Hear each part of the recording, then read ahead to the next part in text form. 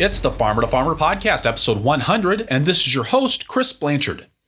And this is your guest, Chris Blanchard. For episode 100, several listeners requested that I either do an interview with myself or get somebody to interview me, so I invited my good friend Liz Graysnack to do the job. Liz was also the first guest on the podcast, so it seemed to me like that would have some nice symmetry. Liz reached out to many of the previous guests on the show to get their input on what to ask me, and we dig into what I've learned from interviewing over 100 farmers since the show's beginnings during a drive to a field day in Minnesota. We explore how I came to farming in Iowa from an urban childhood in the Pacific Northwest, and Liz gives me a chance to share how my farm grew, the challenges we faced, and what led me to leave the farm behind to pursue my current work as a farm educator. It was a lot of fun to sit on the other side of the microphone from Liz, and I hope you enjoy the show. The Farmer to Farmer podcast is made possible through the support of Vermont Compost Company, founded by organic crop growing professionals committed to meeting the need for high quality compost and compost-based living soil mixes for certified organic plant production. VermontCompost.com. And by BCS America. BCS two-wheel tractors are versatile, maneuverable in tight spaces, lightweight for less compaction, and easy to maintain and repair on the farm. Gear-driven, built to last for decades of dependable service. BCSAmerica.com. And by Farm Commons. Strong, resilient, sustainable farm businesses are built on strong, legal foundations. Farm Commons provides practical legal resources to help farmers understand and respond to how the law affects them. Free guides and tutorials available at farmcommons.org. Chris Blanchard, welcome to the Farmer to Farmer podcast. Well, that's kind of a weird thing. We are so delighted to have you this morning. Liz, thank you so much for being willing to do this side of the interview. It is my real honor. Thank you. So I'm just going to dive in, okay?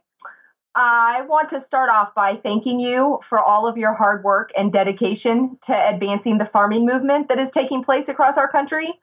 Beginning small farmers now have a voice and an educator providing them with practical skills and knowledge through the internet and through your podcasts.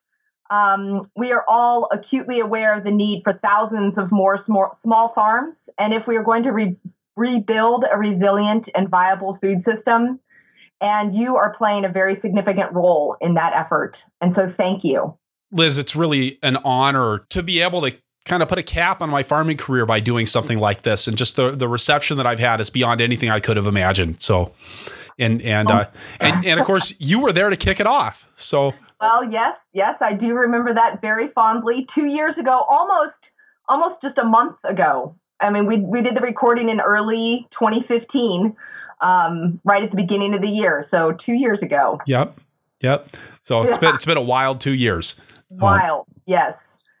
So I did want you to know that I reached out to a number of your past interviewees to get their input and feedback for this morning's interview. And so we're going to, I'm going to pull from a lot of their questions that they were wanting to ask you.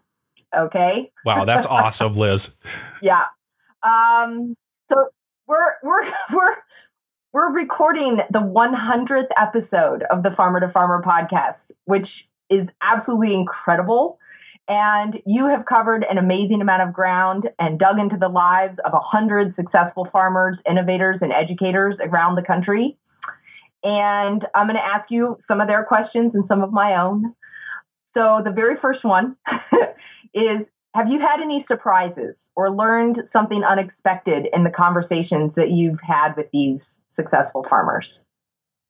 You know, I think the biggest surprise that I've had was the number of people that have succeeded at setting boundaries around their farming work world. You know, that wasn't something that I really had any modeling for, and it's certainly not something that I ever did. And it's something I've struggled with even after I've gotten out of farming, to kind of have not just be working all of the time, and to kind of, to put some limits on that. And yeah, I don't know. That was something the first time I heard it, where somebody was like, yeah, we work from 8 to 5. And it stopped me in my tracks. I didn't know what to say next. That's that does lead into a sort of theme of around a bunch of questions that I have. So I'm going to just hang on for a second to ask you those questions. But would you say that setting boundaries then is a theme maybe that you've heard and had these conversations throughout all of the podcasts? Or is there some other theme that you think maybe has resonated sort of through all of your interviews? I don't know that there's actually been a theme that's resonated through all of the interviews. I think that's one that's come up a lot. And it's certainly the one that I've kind of fixated on. We've done such a diversity of people. I've had folks on the show that have been farming for 30 or 40 years, and I've had folks on the show that have been farming for 3 and at all kinds of different scales. And I mean, if nothing else, it's that people are so willing to share information. Yeah. And, I remember one time talking to my mom about giving a workshop at a conference on a topic that had to do with farming. And she was like, okay, so you're going to go to a farming conference and you're going to give away the information about how you run your farm? And it's funny because being in the organic farming movement, that was the first time I'd ever encountered the idea that anybody would be skeptical about that, because it is such a sharing movement. And I think that's certainly something that's come out everywhere. I mean, the idea that I've gotten people on this show in June in Wisconsin, and they're like, yeah, I can make time to make that happen, is a real testament to the importance of sharing knowledge in our community and the importance that everybody places on it. Yeah. Yeah. I think everybody wants anybody that is trying to do what we're doing. We want people to succeed. And so we're willing to share. Senator Paul Wellstone from Minnesota, he had this saying that we all do better when we all do better. Yeah. And again, I want to emphasize, 100 episodes in now, we get anywhere between 8 and 15,000 downloads per episode, which to me is just insane, right? Awesome. But when I started this show, I mean, if you rewind back to, we started the show in February of 2015. So it was the last weekend in February, because I actually timed it to start at the Moses Organic Farming Conference, with 3 episodes in the bag. And throughout that spring, it just wasn't that big of a deal. People didn't really know about it.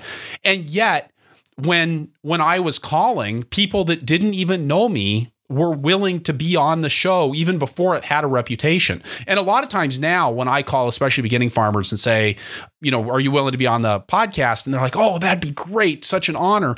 And I mean, that's really cool.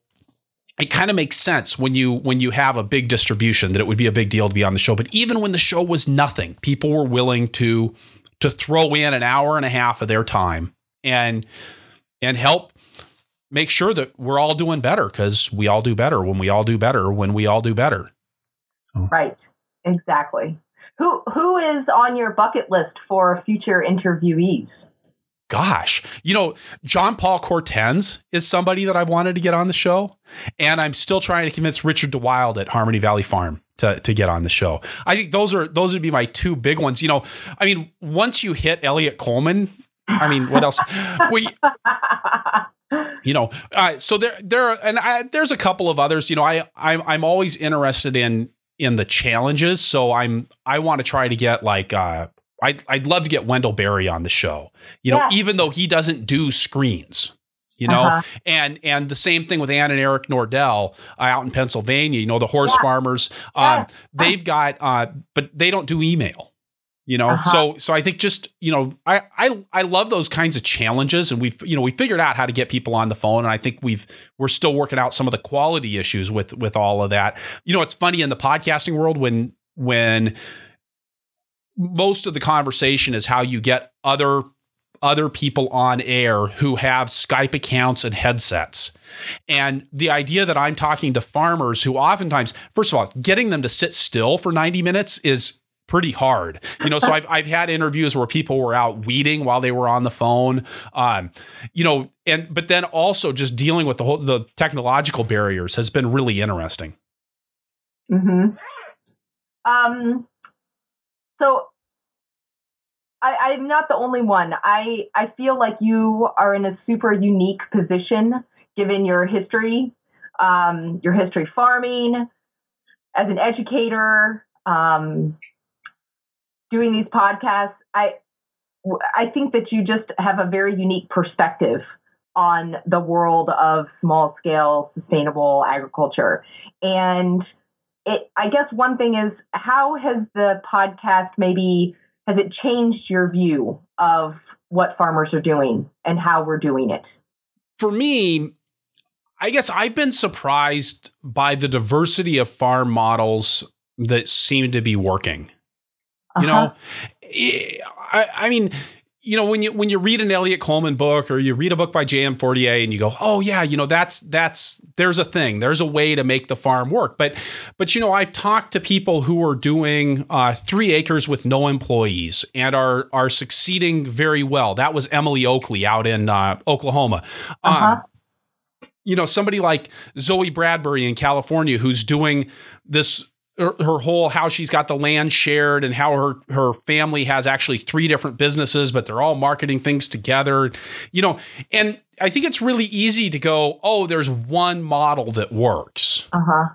There's 100 models that work, or 1,000 models that work.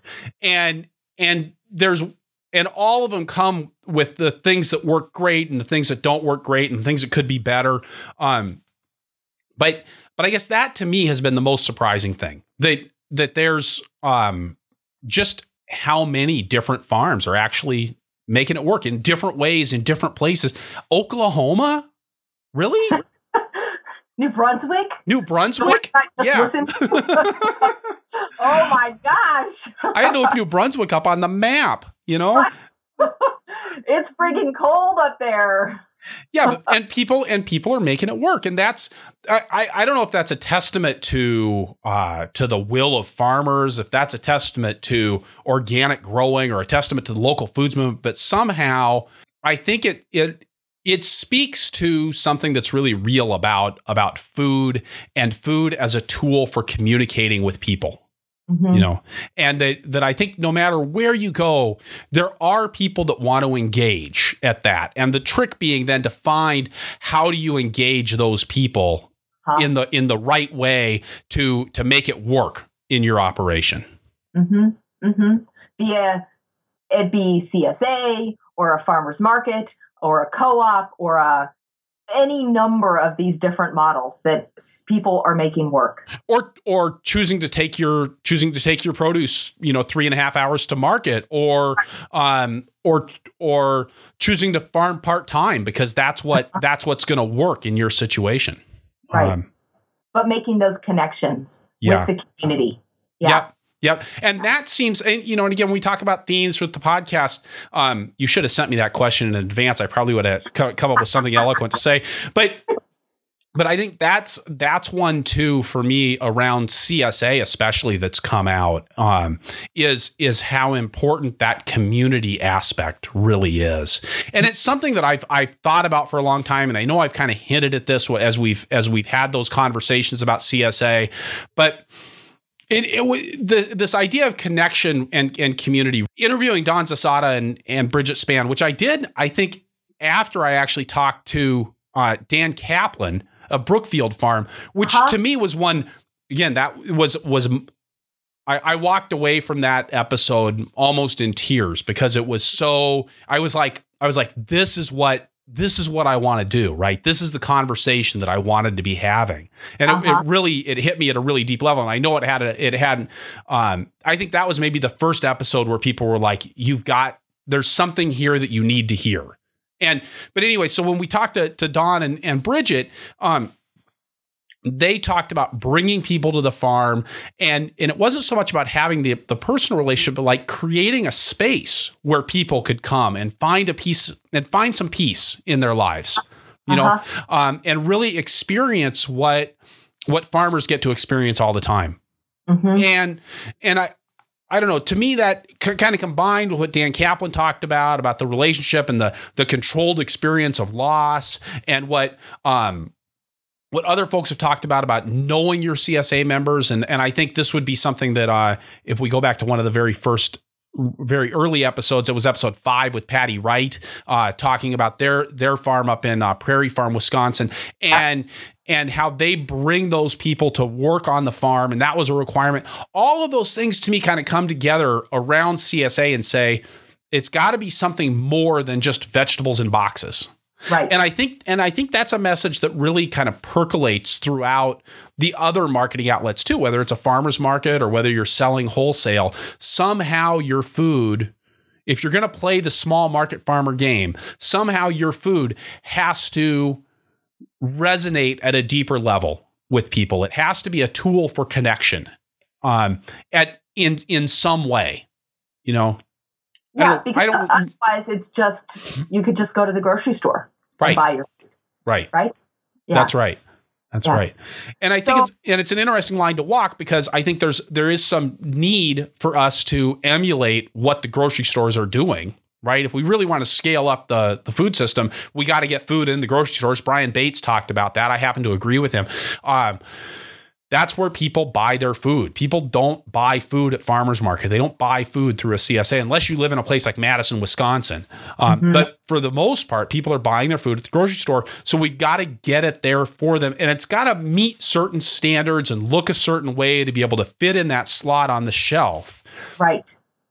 But at the same time, there's that question of how do we make it real for folks? And how do we maintain that thing that's special about the local food movement? So I want to just jump back just a little bit, and I think it is a good place to segue into talking about a little bit about your history farming, and farming for other people, and then farming for yourself, and running your own business in your family, and then your transition out of farming. And your podcasts are full of success stories.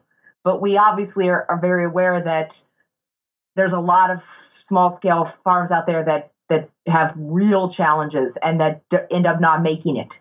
And I guess I was hoping you could speak to some of the struggles and the failures and the sacrifices that it takes to do what we're doing and to be successful. I think it's hard to say that the sacrifices are the same for everybody.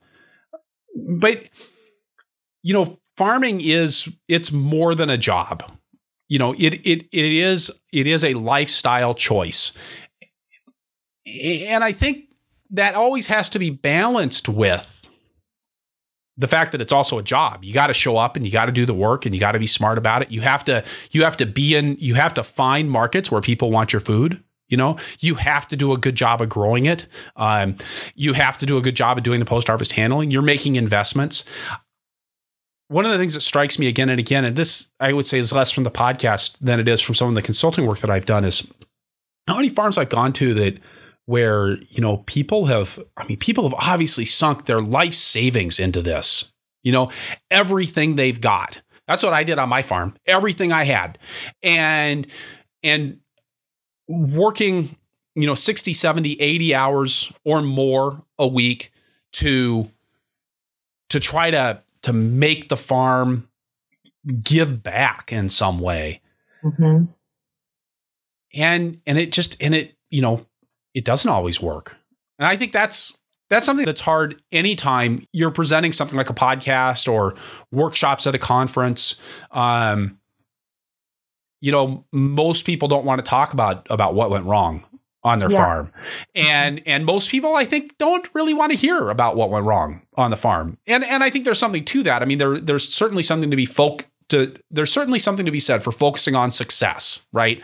That we move towards the things that we pay attention to. So I think there's a lot of good to be had in holding up the successful farms. But I think there is certainly something to be learned from the farms that don't make it, from the farms that are struggling. I think it's one of the saddest things that I see is farms that are beating their heads against the wall year after year after year. And it's not always farms at the same scale. I mean, I've seen this on farms that are over 100 acres doing millions of dollars in sales. And I've seen it on farms that are struggling to break 50,000. That they're just, it's again and again and again, and the same issues and never really being able to get ahead. I haven't really parsed out what the difference is in those operations. And I wish I had a grand theory about it. A lot of times people come to me and say, well, you should write a book, Chris. And it's like, that's the thing I feel like if I was going to write a book, that would be the question that I wanted to answer is what is it that makes farms work? And what is it that makes them not work? And I don't necessarily have an answer for that. That's one of the questions that I got from one of your podcastees. That's one of the questions that I got. It's vexing. It's a vexing question because, well, as a consultant, I'd love to be able to answer that question, right? I'd be rich, and and so would all my clients. I will say that from just trying to start to like parse it out, you would absolutely be able to give, let's say, recommendations on what should all new beginning farmers, what should be on their reading list. That's one of the questions. Okay. Okay. You want me to hit on that? Let's go into that. Yeah. Because we can tackle it from small questions. And then maybe the answers to all of these small questions might give us some insight into what makes a farm work. Great. Okay. So if we were going to ask about the reading list, I would say, and I don't want to just sit here and plug my own book, but I'm going to go Fearless Farm Finances, which I helped co-author. I would say might even be the first book that you should read if you're interested in farming. For me, one of the revelations that happened in my business was when I switched from reading Wendell Berry books and Elliott Coleman books to reading books that came out of the business section at Barnes and Noble. And because that's really the point at which I said, the entree to this was through employees and my abysmal failure as an employee manager and the way that almost wrecked my farm. And I had to go and learn how to do that. And, Elliott Coleman doesn't talk about that. JM doesn't talk about it. Wendell Berry doesn't talk about it. These are business skills, and there's a ton of stuff to be learned from the business world.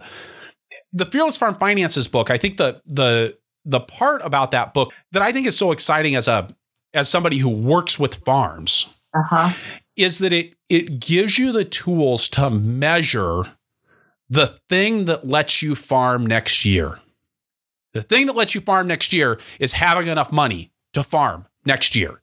Right. And most farms, most market farms don't have a good sense of whether they're making money and how much money they're making, if they are, which actually this podcast is going to come out at a good time of the year because we're going to go live with this one right after the first of the year. And that's a great time to be running your balance sheet, your accrual adjusted income statement. I don't want to spend a lot of time on that. But I think that's a really important piece. The accrual adjusted income statement basically means that you take the dollars and cents that flowed into and out of your farm, and then you make some adjustments based on the changes in your assets and liabilities. So in how much money you owe or how many vegetables you owe and how many vegetables you have. And as well as changes to, tractors and box numbers and all that stuff. Because those are things that I think on businesses our size, if you buy a couple $1,000s worth of boxes in December, that has a big effect on how your numbers look compared to buying a couple $1,000s worth of boxes in January. And I've seen, and I guess this is where I go, like this is where I see people get on the rat race. And I'm Liz and I are doing this show. We've got the camera on, so even though you guys don't get to see it, and I'm waving my hands around in front of me, making the gerbil wheel, right? And so what a typical example of what I would see is a CSA. Somebody decides they're going to start a CSA. They don't do a very good job with it because they aren't very good at growing vegetables. They get to the end of the year, they don't have enough money to start for next year, so they sell CSA shares in November and December. And it actually makes it look like they had a really good year, but they owe a ton of vegetables to people. you know, and so what you've done then, if you don't have a good way of measuring that, is you've created an unrealistic expectation, because now you've sold CSA shares twice in the same year. You're never going to be able to do that again. Right? You're always going to be behind the 8 ball on that hamster wheel. And I think that's something that way of measuring, and it's not all about the money, but money is what makes it possible to do what we want to do. Absolutely. And so I think just the measurement of that. And so that's, you know, if I had one farming book that I could say to every client, read this and do what it says to do, that would be it. That would be it. Okay. So what skill set other than that, you know, read this book, read maybe another book and be prepared that way. What skill set should all beginning farmers have in their tool belts? Wow. You basically need to know how to do everything and do it all really fast. I think employee management is a huge one, and I would even go a step further than that and say relationship management as actually looking at that as a skill. I don't want to sit here and claim that I'm a pro at it. I'm good at talking about it. I know a good one when I see it. Okay, and I know how to describe it. And I know some ways to get there, but I think. You know, farming is, I mean, it is all about relationships, right? I mean, you and Liz, you and I talked about this actually on your episode about your relationship with your neighboring farmers who, you know, solid red staters, you know, and how you created a relationship with them that has actually really benefited your operation. The same things, those same principles that go into that, I think, go into managing employees. They go into managing children. They go into managing your relationship with suppliers and with buyers. And so really, I think learning about learning those skills of relationship management and particularly as they relate, I think employee management is a great avenue to enter that realm and to kind of systematize things around how you do that. What about in your first, let's say, 2 to 3 years of farming, what was one of the most important things that you learned in your very first couple of years? Because I think your tackling of employee issues happened later on, right? And actually, that was something that happened. So it depends on how we talk about my farming career, because I spent 10 years working for other farming operations, including a couple of years managing operations before I started my own business, Rock Spring Farm. So I guess I would say, you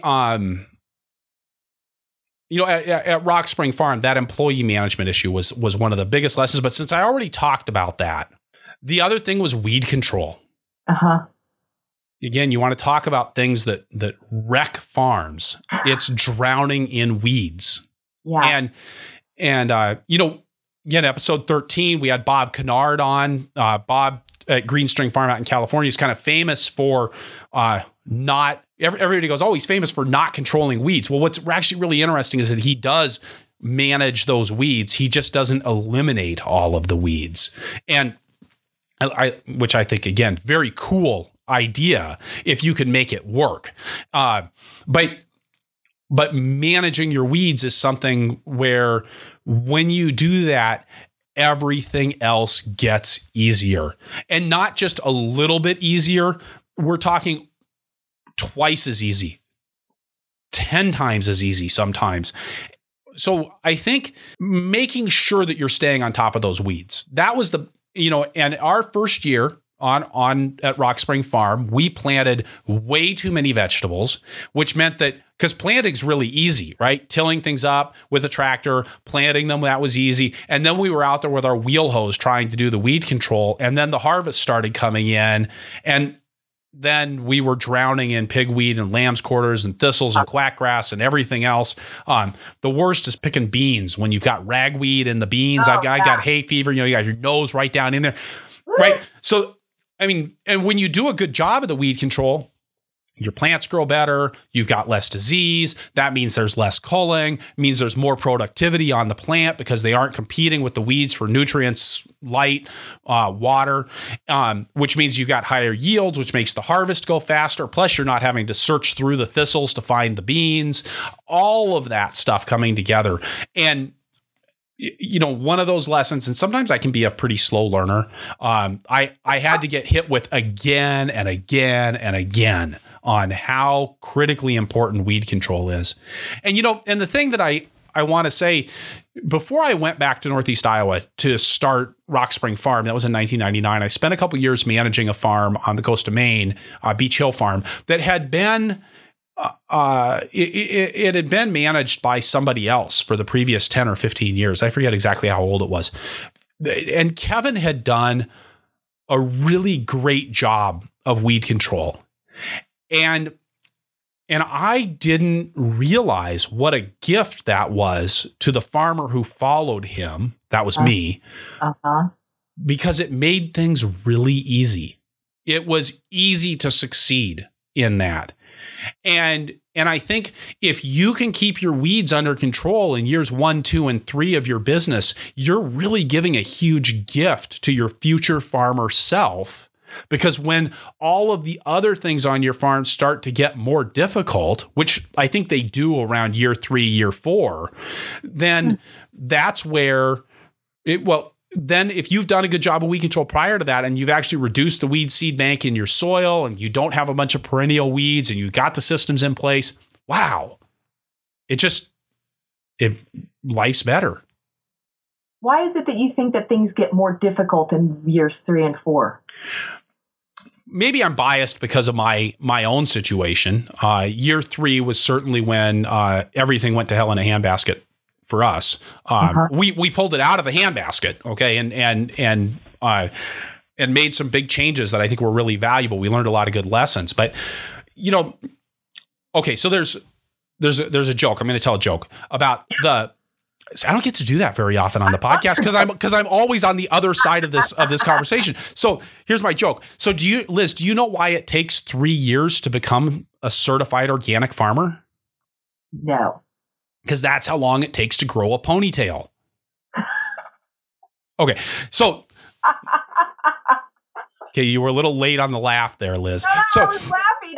You couldn't hear me. Okay. So but I also think part of why we take that 3 years is that's when the chemical crutch starts to fall apart. And if you're not taking care of your soils, if you're not doing the right things by your farm, after 3 years, those mistakes start to catch up to you. So if you're not, especially on a vegetable farm, if you're not putting the nutrients back into the soil, the compost, but then also the absolute nutrients in there, you're doing a lot of heavy tillage. That doesn't ruin things in 1 year. But in 3 years, man, you can make a mess of things. Perennial weeds are relatively easy to keep under control the first time they crop up in your fields. But if you don't do it, the next year they're bad. And the third year, they're a nightmare. I think that 3 years is also that point when relationships get hard. It's, if you're not taking good care of your relationship, you can coast a certain distance on adrenaline. But you're going to run into a situation where it's, those relationships become less sustainable at that 3 year point. It's like, that's just, and it's where the newness, the shine comes off the penny at that point. Absolutely. Right. And it's not like new and exciting anymore. It's like, it's the same old fucking thing day after day after day after day. Yeah. Yeah. And you have to figure out why you're doing it. Yeah. If you're not making any money at it. That's right. That's right. Yeah. Do you have an opinion about what size or scale you think offers the best profitability, quality of life for long-term sustainability in our world? No. And I guess the place where I do have an opinion about that is that there is no right answer. Yeah. It depends on your personality. It depends on your goals. It depends on the price of land in your area and how much capital you've got to invest. Depends on the availability of credit for investing that for raising capital. it depends on your marketplace. It probably depends a lot on your soils and your season. I don't think there is so many variables. And I just got done editing. It's going to be episode 98 with Mike Nolan, who's making a living with $80,000 of gross sales on tractor scale, 5 acres, growing root crops, doing what everybody else is not doing right now, know, and to me, that really points to the fact that, I think there's room at any scale to be dramatically successful, and there's room at any scale to fail dramatically. I'm very anxious to listen to that number 98. Mike was a lot of fun to talk to. Would you say that maybe you would notice this maybe mostly from your consulting services and your just being on lots of different farms? Are there characteristics that you see from farm to farm that you think differentiate a struggling farm from a farm that is successful? Does the equipment work? In other words, when you go to turn on the tractor, does the tractor start? Yeah. Is the rototiller ready to go in the field? And what does the weed control situation look like? Mm-hmm. And it's not 100% on those, but I'd say it's 98% on those. You can look at how that farm's dealing with their weeds and dealing with their tractors, and it's a really good indicator of everything else that's going on the farm. I would agree. Okay. Do you have a personal mission statement? And if so, would you share it with us? This comes from one of your interviewees. This is something that I would tell everybody that they ought to have. You should have a written goal. And I really like the holistic management 3-part goal that talks about quality of life and means of production and the future resource base that you're going to need to be able to do the means of production so that you have the quality of life that you want to have. And I don't. I'll be honest about that. I haven't put something like that together. I guess so without being eloquent, the thing that I know in the back of my head is that I want to be involved in agriculture. I want to be involved in helping farms and farmers to succeed, and in how in whatever way they define that, obviously as long as we're on the organic and local side of things, I don't think it all has to be strictly organic or strictly local, but as long as we're kind of looking at those kinds of relationships and just to be having an impact in that world. I'd say that's really, it's where, again, I think I said this before, I feel like it's such a blessing to have a venue like the podcast that has been so well received. And that so many people have told me is making a difference in their lives. I'd like to make the world a better place. And just, is the podcast going to continue? I mean, you're moving forward and many more interviews planned on the dock. Oh yeah. Yeah. There's I don't have an end in sight for the podcast. As long as we have the financial support that we've gotten from our sponsors to date and from individuals through our Patreon program and through individual donations on PayPal, those, as long as I can make it work financially for me, mm-hmm. for the amount of time that I have to put into it. Yeah. Mm-hmm. I'll continue to do it. So you've been doing the Farmer to Farmer podcasts, and you've been doing some consulting for the last few years, which many of my friends have benefited from your fabulous knowledge and service. And I know you've been kind of pulling back in your consulting recently. So I was just wondering kind of why and what's going to be going on, what's happening in the future. So I got some bad health news last March, and it's taken a lot of my time and energy, and it's actually resulted in me being very fatigued a lot of the time. Well, in the productivity world, everybody likes to say, oh, there's 24 hours in a day, just like everybody else. It's like, no, there's not anymore. I've just got less to work with. So because of that, I've really decided to pull back on the consulting, pull back on the speaking, and really try to focus my energies here at home. Because you're recently married. I'm recently married last spring. I've got a 15-year-old daughter at home. I want to be around those people in my life and not spend so much time on the road. And that's hard on everybody, including myself. We're looking at doing some online courses. If I can, when I get those together, I keep thinking that's going to come sooner than later, and it keeps not happening. And then hopefully getting back into the writing and making some more resources available as we move forward here. The one thing that I've decided that's really important to me is to continue to do the podcast. It is something where I felt really lucky to have the podcast because it is something that I was able to keep going. I had some good help from my first assistant, Christy Waits, and now my new assistant, Carly Miller-Hornick. They've been really important in getting the episodes out once I get them recorded and edited. They're the ones that take care of getting all that stuff online so that you guys can listen to it. And that's made a really critical difference for me. I think that if I want to have an impact on if I go back to my mission statement, that's not really a mission statement. I'm trying to think. There's a good Jerry Maguire line about that. My favorite movie, but I can't remember what it is. I love that movie. So, anyways, I'm okay. So I'm not going to go down that road. Yeah, when I look at it and I say, well, how can I have the biggest impact? I think it is really by making things available through the power of the internet. I mean, it really is such a great resource for people. Yeah. And it does make it so easy for so many people to access the information in a way that, it's a lot of fun to go and do a talk at a conference. It's a lot of fun to go and do the consulting, but I think that I can have a bigger impact by kind of squirreling in here and developing the resources here at home. Mm-hmm. Mm-hmm. So, hey, Chris, I think that this is probably a good time to take a little break and we could get a word in from your sponsors. Awesome. Thanks, Liz. Absolutely. Perennial support for the Farmer to Farmer podcast is provided by Vermont Compost Company, helping plants make sugar from sunshine since 1992. Through 23 years of producing the best potting soils you can buy, Vermont Compost Company founder and owner Carl Hammer has stayed intimately involved in the company, working with a small staff of committed individuals to provide compost-based potting soils chock full of microbial partners and humus-bound nutrients. Vermont Compost is the real thing, built on consistency instead of glitz. Like the donkey on their logo, Vermont Compost potting soils aren't glitzy or glamorous. They're steadfast and consistent, stubbornly making certain that your transplants can get everything they need from a few cubic centimeters of soil. Oh, and the donkeys are the real thing.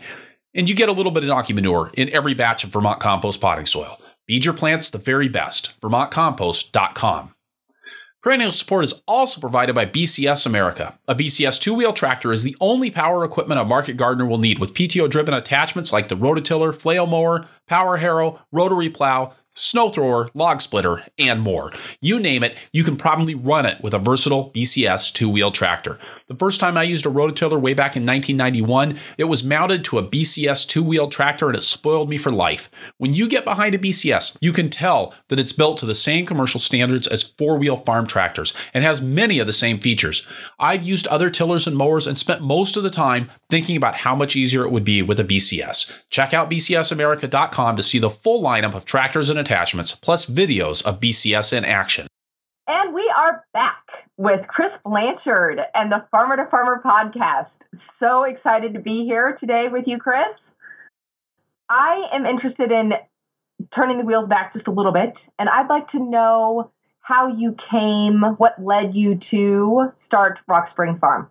Well, it wasn't a very straight path, I can tell you that. So I'll go back to the beginning. Okay. Yeah.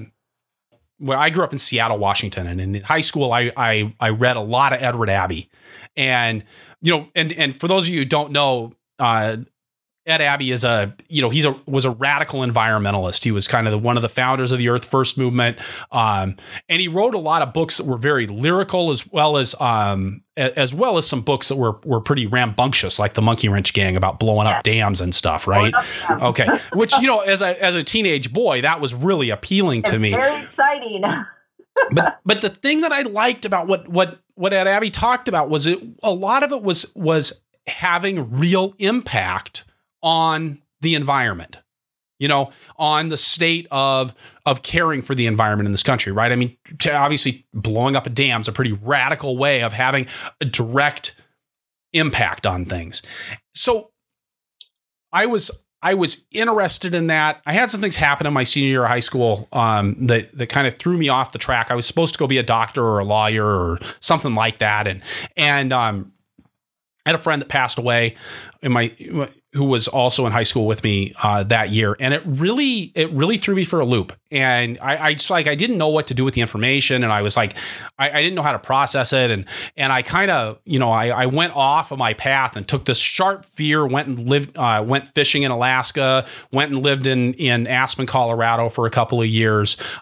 When I was in Aspen, I decided that I did want to go back and get back into college and try to figure out a way forward.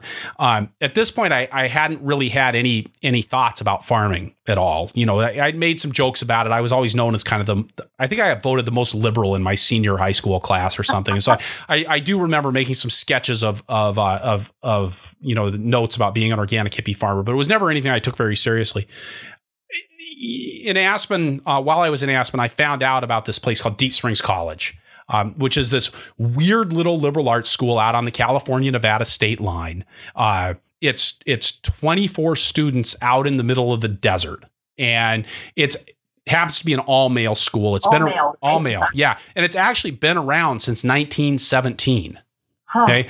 And one of the things that distinguishes Deep Springs is that it's all of the students. You go to school in the morning, right? You got class in the morning, and then everybody works on the working beef and alfalfa ranch in the afternoon. So I thought, I'm like, oh, great. I'm going to go to Deep Springs College. And I was like all about it. And I'm like, I'm going to go and I'm going to be a cowboy, and I'm going to read a lot of books, and it's going to be awesome. And I went, and instead of being a cowboy, they stuck me in the garden.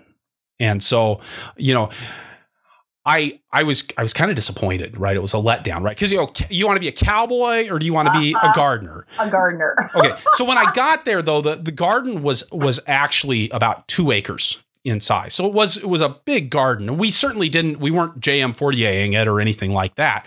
But we weren't in anything close to that. I had a shovel and a colonial hoe. Those are my tools. Okay. And I was like, I did this, and I dove into it, and I sang inch by inch, row by row, gonna make this garden grow all day long, every day. And about 3 months in, I woke up one morning and I said, oh, I got all the answers, right? This is what I'm going to do for the rest of my life. And for me, like, the garden answered all of these questions for me about life and death and about, the cycle of things, right? Things live, things die. It's just part of what happens. And, I found a real peace in engaging with living things in a way that I just hadn't before. So I decided that's what I was going to do. Mike Labelman at Fairview Gardens was kind enough to give me an internship or an apprenticeship in the fall of 1991. That was out in Santa Barbara. This was after you graduated? This was actually in my term off from DC. So during my not everybody left during the summer at Deep Springs. So it's during my term off, which happened to be in the fall of 1991. I went and worked with Michael Labelman at Fairview Gardens as an apprentice for 2 months. That was over in Santa Barbara. Came back, decided that I was going to go out to the University of Wisconsin to finish up my horticulture degree. Michael actually probably gave me some of the best advice I ever got. He said, that I never took either. He said, so you want to be a farmer, right? I'm like, yeah. He says, well, why in the world are you going to go get a college degree?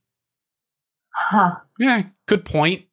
Although it certainly did help with getting some of the jobs that got me to being a farmer. I don't know that it did actually make me a better farmer. So I went to the University of Wisconsin. I worked on a potato research farm up in northern Wisconsin in Rhinelander. Did the hurry up course and got out of school in a year and a half at the University at the UW. And in the meantime, met up with Richard DeWild and Linda Halley, who was then at Harmony Valley Farm in Viroqua, Wisconsin, and worked there for the summer. And really, I think that's where I got a vision of what a farm a vegetable farm could actually look like. And, Richard at that point was farming about 30 acres of produce. Now he's doing 100 and some odd. So it's a much larger operation. But it was for me, it really set the tone for very clean produce, working fast, working hard. And I was so lucky to be a part of a very small team because it was Richard and Linda. And for a lot of the summer, it was just me. And then a whole crew of Hmong workers, but in terms of the people that were kind of making the decisions about what was going on a day-to-day basis, I was just right there. And I managed the packing shed.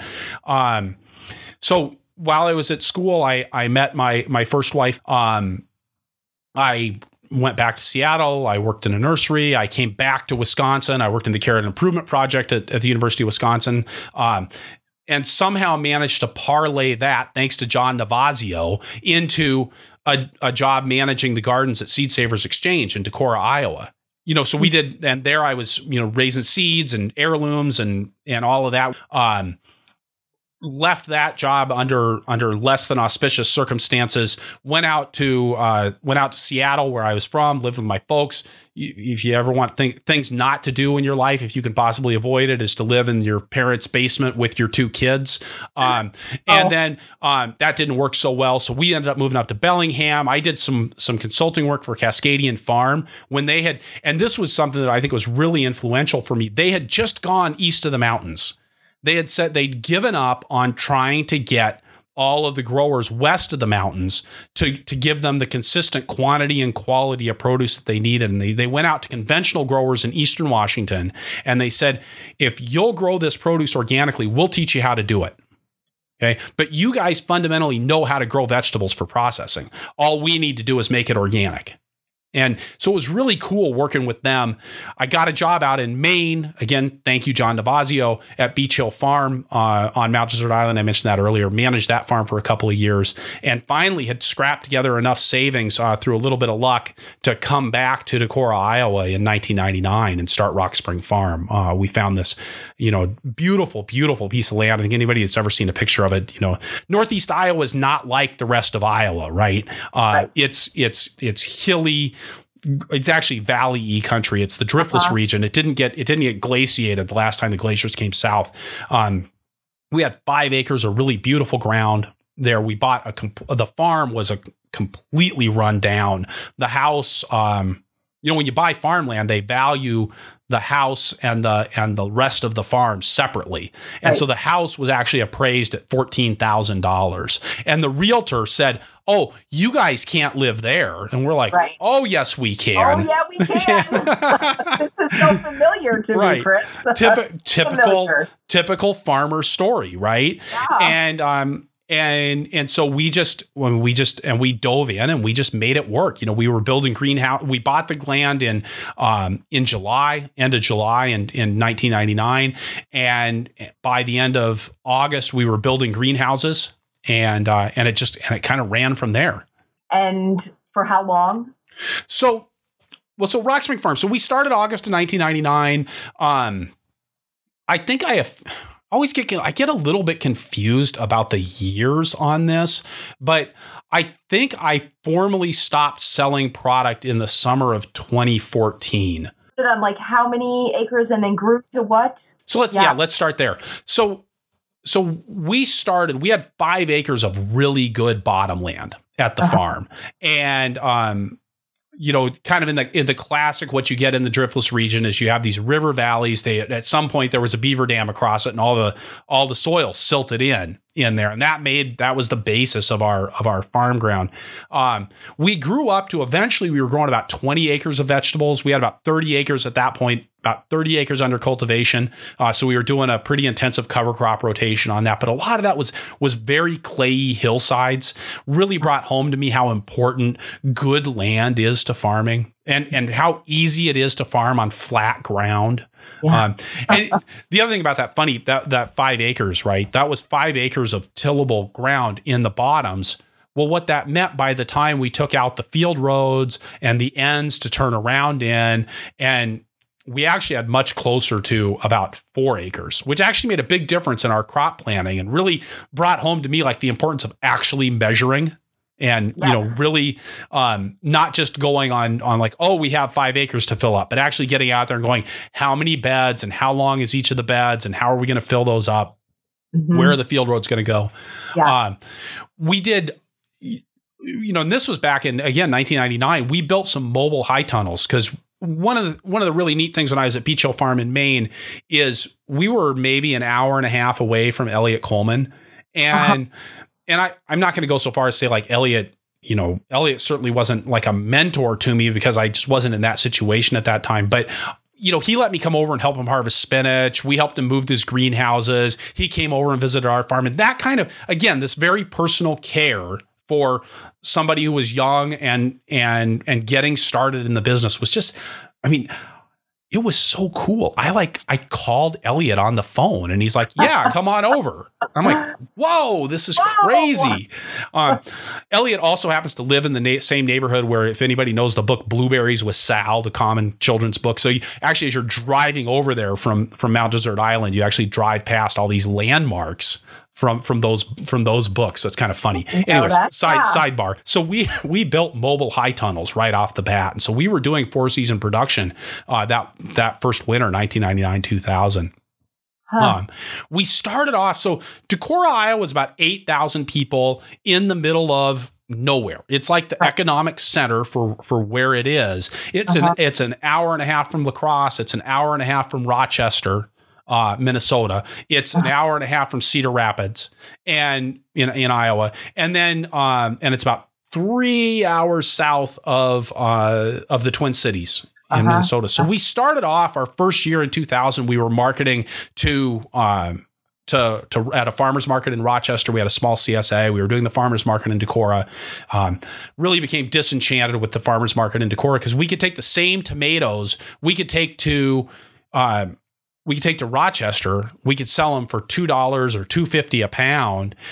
If we took them to Decorah, we were selling them for 75 cents, or else they wouldn't move. And we were like, oh, this makes no sense at all whatsoever. So we moved our whole business up to Rochester, and in fact had an opportunity where another CSA had gone out of business in the Twin Cities, and they offered to market our CSA shares up there to kind of help us get a toehold. And so this was in 2001. We made that leap up into the Twin Cities and really scaled up our operation. And then established the CSA, picked up one food co-op, picked up another food co-op. This is where we started having like a lot of pressure on our land, and we were going, oh, and now we're going to have to start growing things on the ridge. And that was a mess. And because it was, it was in hay fields and it was this heavy clay, icky soil and not suitable for vegetables very much. But we figured we made it work, and then gradually just kept growing the operation, not going like there was a number that we were going to. It was just like every year we just get a little bit bigger and we'd grow a little bit more food and get a little bit bigger and grow a little bit more food. And eventually rented some ground down the road. So that's kind of how that worked in 2006. Well, I would say the other thing we did in 2000, we built our first packing shed, which was a slab of concrete with a high tunnel over it and a little 8-foot by 8-foot walk-in cooler, which we actually, I think we did at our most about $250,000 out of that little 8x8 walk-in cooler. Which was a lot of cramming stuff in and rotating stuff. It really brought home to me the importance of having some excess capacity when you're doing stuff. So yeah, so that's, we eventually, because of my experience at Harmony Valley Farm, we did a lot of work with root crops, a lot of work with salad greens in those early years. And eventually that led us into the clamshell herb business, which became very important to us starting in 2005, 2006. It was a real cornerstone of the operation for the rest of the time we were in business. Okay. So, and you stopped farming 2000, I think it was 2014 that I actually started farming. I got a divorce in 2009, and divorces are really hard on farms, and this is one of those reasons why, as a business decision, putting an emphasis on your relationships is really important. Divorce is devastating financially. And it came on the heels of a major infrastructure investment. We built a new packing shed. We built a new house on the farm because literally the house that we were in was falling down around us. Really by 2013, 14, it was becoming pretty apparent that I couldn't balance the demands of the farm and the demands of the rest of my life. I had a woman that I loved who wasn't part of the farm, Angie, who we got married to last spring. My daughter, Isabel, I had primary custody of her. Her mom moved away. And I also had this other thing that was kind of developing, to use an overused word, organically. In 2008, I was approached by Margaret Smith at Iowa State University Extension to work on a project about scaling up and about packing houses. And that was what kind of launched my consulting business. So I was all of a sudden, I was juggling all of these things. Oh, and then the other thing that was in all this, right, is that I was doing I was also organizing a fair portion of the Moses Organic Farming Conference. Exactly. Yeah. Right. And going and speaking at other conferences, which is where I met you for the first time down here at Great Plains Vegetable Growers Conference. That's right. Way back in the way back. And so it was just kind of this process of looking around and going, is this really where I'm going to live my best life? And the answer came back, no. So I decided we were going to close down the farm. And so we closed down, sold it, moved to town. And then, that was in Decorah, and then moved over here a year and a half ago to Madison, Wisconsin. And so you were really integrally involved in Moses for a number of years. And now maybe not so much because the podcast is really taking a lot of time. Yeah. And it just, Moses wasn't a good fit for me anymore. I think that was 2012, 2013. And, it was, I think kind of like the farm. It was something I had done what I could do with it with the energy that I was able to put into it. Mm-hmm. So, when I actually got involved with the conference because in 1999, we traveled back from Maine in the spring. We traveled back and went to the conference and organized our whole trip out here to look for land kind of around the time of the conference. And I was really disappointed because there were all these workshops. And I remembered this being this great conference. And there were workshops on things like hemp production and, building greenhouses where the presenter got up and talked about the greenhouses he was building out of wood and how they'd fallen down. And I was like, wait, this is not right. And so I somehow, of course, I got the squeaky wheel, and squeaky wheel gets the grease, but the squeaky wheel also gets put to work. And so I got drafted basically into being on the workshop committee, and then ended up heading up the workshop committee, which eventually turned into me being the workshop coordinator for the conference, which is what I did there. So, organizing all of the workshops at the show. So there was all of those different things kind of just went into, where did the idea for the podcast, when did that start? Kind of back in the timeline.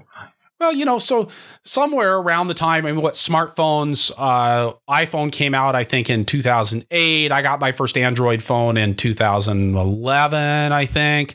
No, 2009. And that's the point at which I started kind of just plugging into podcasts. And Angie and I actually took a trip one weekend. We were going up to Gardens of Egan from, which is kind of up towards the Twin Cities from Decorah. So we had a couple hour drive and we were listening to podcasts, and she says, you should do a podcast. And I'm like, no. And she's like, yeah, you should really do a podcast. And so we ended up sitting down after the field day, having a beer in Northfield and kind of sketched out a rough business plan for the podcast. And that was in August. And so then I started pulling together the equipment and trying to learn about how to do it. And, I'd actually volunteered at a radio station in Aspen, Colorado when I lived there. It was, let me just think. Oh, KAJX Public Radio over the Roaring Fork Valley. And I would do the news, and sometimes I would actually get really lucky, and I would be able to, the person who came in after the news was supposed to do the jazz show, and every now and then she just wouldn't show up. And so I would end up, you couldn't leave the station unmanned before midnight when we turned it over to another station in Wyoming. So I'd end up staying and doing the jazz show. I knew nothing about jazz, but I loved it. So I really enjoyed doing, I enjoyed being on radio. I really liked that. It was always something I kind of held on to. In fact, at Deep Springs, which was super isolated, we didn't get any radio there. We actually set up, during the time that I was there, we set up a transmitter to get across the White Mountains. So we'd pick up the signal from Santa Cruz on the west side of the mountains, and we had wires that ran it over to the east side of the mountain and broadcast, and then and transmitted that down to the college, where we had a little tiny illegal FM transmitter down there. So we had public radio for the Deep Springs Valley, and so that was kind of cool. And so. And I also, this is where I also at Deep Springs have to give a little bit of a shout out to one of my first mentors, Dave Stidell, who was the farm manager while I was there. And really, he and Jane just taught me so much about life and about farming and growing things and kind of being in touch with the world. Again, in that very active, getting your hands dirty sort of a way. Dave was a radio guy from San Francisco before he became a farm manager. So, kind of all of that. So I had all this romantic notion about what was going to happen, and then I had people who were willing to humor me and do the interviews, and we gradually pieced it together until I finally got the thing launched. In fact, I said I launched it at the Moses Conference, and I always, I like to have this image where I'm all like organized and have my act together and everything. But, so I wanted to go live at the Moses Conference because I was doing a workshop at the conference, and I was actually doing two, and I wanted to be able to say at the workshop that I had this podcast, because I figured that would be a nice way to just get people interested, a nice audience to say that to. And I ended up staying up until like 4 o'clock in the morning on Friday morning, doing the last of the edits on the podcast. So I was sitting there, trying to find the right tractor sounds for the intro and the outro, and editing your episode to try to get that together. And sitting there in the hotel room while my wife Angie was sleeping in the next we had a suite, so she was in the next room, and I'm sitting there going, welcome to the Farmer to Farmer podcast.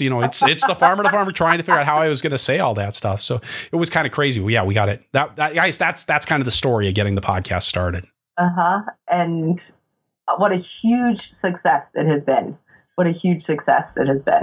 Well, and again, something like this, I don't want to come off as like falsely modest or anything like that, but something like this doesn't happen without people being willing to be on the show, be willing to take a chance at listening to the show. I mean, what we do here shouldn't work. A 90-minute long form podcast is almost unheard of. Nobody does this.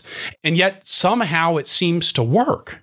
And again, I think there's a magic there with the organic farming community, and maybe the farming community in general, that we're good people. Yeah. There's a lot of interesting stories out there, and people are willing to open up and share about what goes on in, very realistically on their farms. And I love that. And it wouldn't happen without that. And it wouldn't happen without people being willing to download the episode and basically on faith say, sure, Chris, be in my ear for the next 90 minutes. So thanks. No, thank you. Thank you, Chris. Really. I think I can absolutely say for the 8,000 people out there that, how many did you say have downloaded? Yeah, 8,000 and some? It depends. It depends on the episode, but we run between 8 and 15,000 per episode. Yeah. So for all of those 15,000 folks out there that are farming and listening to your podcasts, thank you. Thank you so much. You're welcome. It's my pleasure. It really is. One of the things I think would be hard about leaving a farm, and Linda Halley actually told me this when Linda Halley, who used to used to be a partner at Harmony Valley Farm, eventually managed Gardens of Egan, was a guest on the show. I can't remember what episode. Has been a good friend of mine for a very long time. And, she said to me when I was getting my divorce, she said, Chris, you need to figure out who you are beyond the farm, and it was really scary because for me, I was the farm, right? Chris Blanchard, Rock Spring Farm. My kids all answered the phone. Hello, Rock Spring Farm. Because this was back, remember landlines? Yeah. Okay. I still have one. All right. And, it was so much a part of my identity. And, leaving the farm was kind of ripping a piece out of me. And I was kind of scared about what was going to come next and who was I going to be without the farm, and I feel so fortunate to have fallen into this role. Well, we are also very lucky that you have fallen into this role, because you have filled a huge void, I think, and are providing a voice to an immense amount of information and resource and knowledge that, all of us small farmers were so spread across the country, and there's no way that I could have the opportunity to say, meet Amigo Bob and hear his story, except for through the podcast. And the same thing, for all of the different guests that you've had on the show. So again, thank you very much. We're going to do the lightning round because I've got a bunch of quick questions to ask you. I would like to thank Farm Commons for their support of the show. Strong, resilient, sustainable farm businesses are built on a solid legal foundation. Geared for the direct-to-consumer and organic producer, Farm Commons' free legal guides and tutorials provide a practical and realistic resource for farmers. In my consulting work, I often need to deepen my understanding of the ins and outs of the legal side of things, and Farm Commons is always, and that's not an exaggeration, always the first place I turn. Whether I'm looking for information built on building a legally resilient CSA program, the ins and outs of paying in-kind wages, or just trying to get a better general understanding of how to work with regulators, Farm Commons boils that information down to the nuts and bolts of what you really need to know without having to wade through the regulations. Visit farmcommons.org to access a wealth of information about this important part of your farm business. And we are back with Chris Blanchard. Thank you very much for this fabulous interview so far. I have some lightning round questions for you. Okay. Are you ready? I'm ready. Right, so again, these are submitted from many of your previous podcast interviewees. Should we say previous victims? Previous victims. Absolutely. I would like to know, do you think that all farmers should have a business plan? Coming at you from Paul Arnold. No, I don't. All right. What is your favorite Farmer to Farmer episode? That's as bad as what's my favorite tool on the farm. I'm looking here. So hold on. Do. Liz, this is like asking me what's my favorite child, okay? I think my favorite, if I had to pick one, it would be Dan Kaplan on shared risk and shared loss at Brookfield Farm. That's a great episode. And I guess for a couple reasons. One, that was the first one that I felt like really resonated with a wide spectrum of the community. I think it was the one that kind of took the podcast and made it into something that was a topic of conversation among farmers and really kickstarted that. So, it's kind of like carrots were for Rock Spring Farm. It wasn't necessarily my favorite crop to grow, but it was, man, they were the thing that people would come to our stand to get. Uh-huh. Yeah. Okay. So what is your favorite tool on the farm? My favorite tool on the farm is, and I'm not going to take one of these. I'm not going to go one of these ways, say like a computer or spreadsheets. Cause there's a lot of good tools out there. The tool that I enjoy using the most is the collineal hoe. And it was the first garden tool that I learned how to use actually at Deep Springs. So the guy who was the garden manager before me, we had 2 weeks where we overlapped before he left. Because he was graduating for Deep Springs, and he taught me how to use that, and it's always felt like just something magical. It always takes me back. It's so precise, that thin little blade and that angle, and you get to you stand up and you get to kind of throw your shoulders back and down, and you're holding that with the thumbs up and sort of just grooming the soil, sweeping right underneath it. And when the conditions are right, it's such a light and beautiful tool. Mm-hmm. And you have great memories using it. And I have great memories using it. And it also makes me feel like Elliot Coleman, right? So I feel like I know what I'm doing. Yeah. Coming at you from Clara Coleman, what's one superpower you would like to have on the farm? It's the same one that everybody else wants. It would be weed control, right? It would be the ability to shoot little blasters out of my eyes and take care of the Canada thistle. All right. Why do you love kohlrabi so much? From dear Steve Tomlinson. Yeah, I don't. and it's, I don't know. It's, to me, like kohlrabi's kind of like, what I say, like the epitome of a CSA share gone wrong. It's like this weird little vegetable that you put into a CSA share because you need to fill up the space or because you can grow it. It comes on early in the spring, but nobody really knows what to do with it. And it's really not anything special. Like, I don't know, like the flavor of kohlrabi doesn't make you go like, oh, wow. Yeah, kohlrabi. All right. And it's this weird, ugly looking thing. It's, I don't know. I guess that's why it just, and you know what? It's also kind of fun to pick on Steve.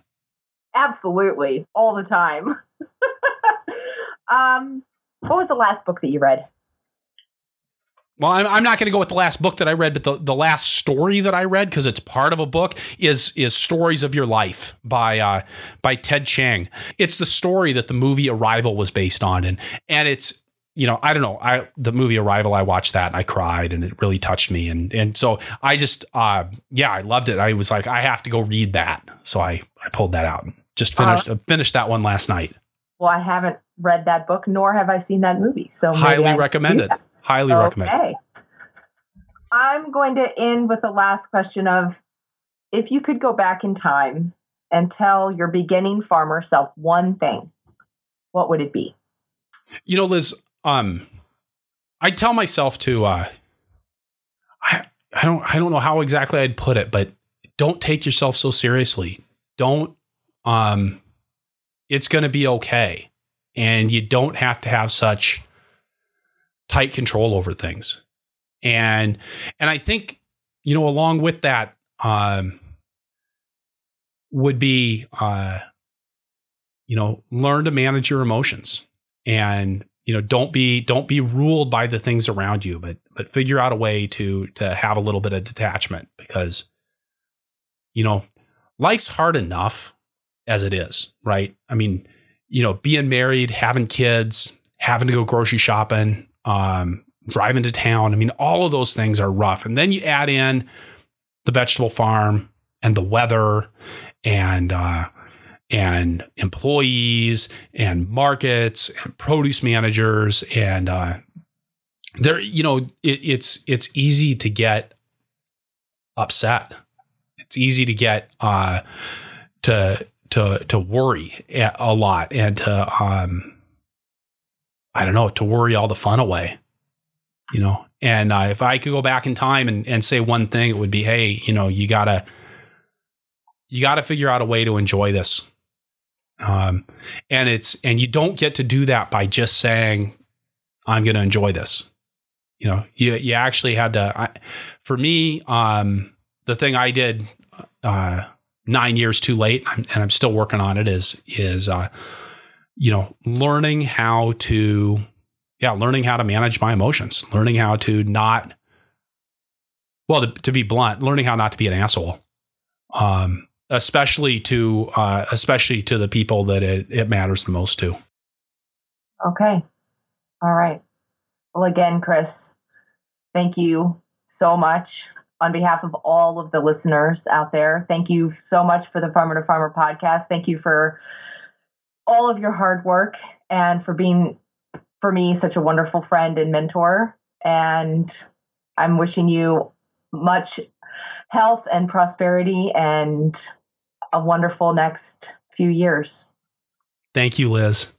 Thank you. All right. So wrapping things up here, I'll say again that this is episode 100 of the Farmer to Farmer podcast. And you can find the notes for this show at farmertofarmerpodcast.com by looking on the episodes page or just searching for Blanchard. That's BLANCHARD. The transcript for this episode is brought to you by Growing for Market. Get 20% off your subscription with the code PODCAST at checkout. And by Earth Tools, offering the most complete selection of walk-behind farming equipment and high-quality garden tools in North America. EarthTools.com. You can get the show notes for every Farmer to Farmer podcast in your inbox by signing up for my email newsletter at farmertofarmerpodcast.com. Also, if you like the show, I'd ask you to head on over to iTunes, leave us a review, or talk to us in the show notes, or tell your friends on Facebook. We're at Purple Pitchfork on Facebook. And hey, when you talk to our sponsors, please let them know how much you appreciate their support of a resource that you value. You can support the show directly by going to farmertofarmerpodcast.com/donate. I'm working to make the best farming podcast in the world, and you can help. Finally, please let me know who you would like to hear from on the show through the suggestions form at farmertofarmerpodcast.com. I'll do my best to get them on the show. Thank you for listening. Be safe out there and keep the tractor running.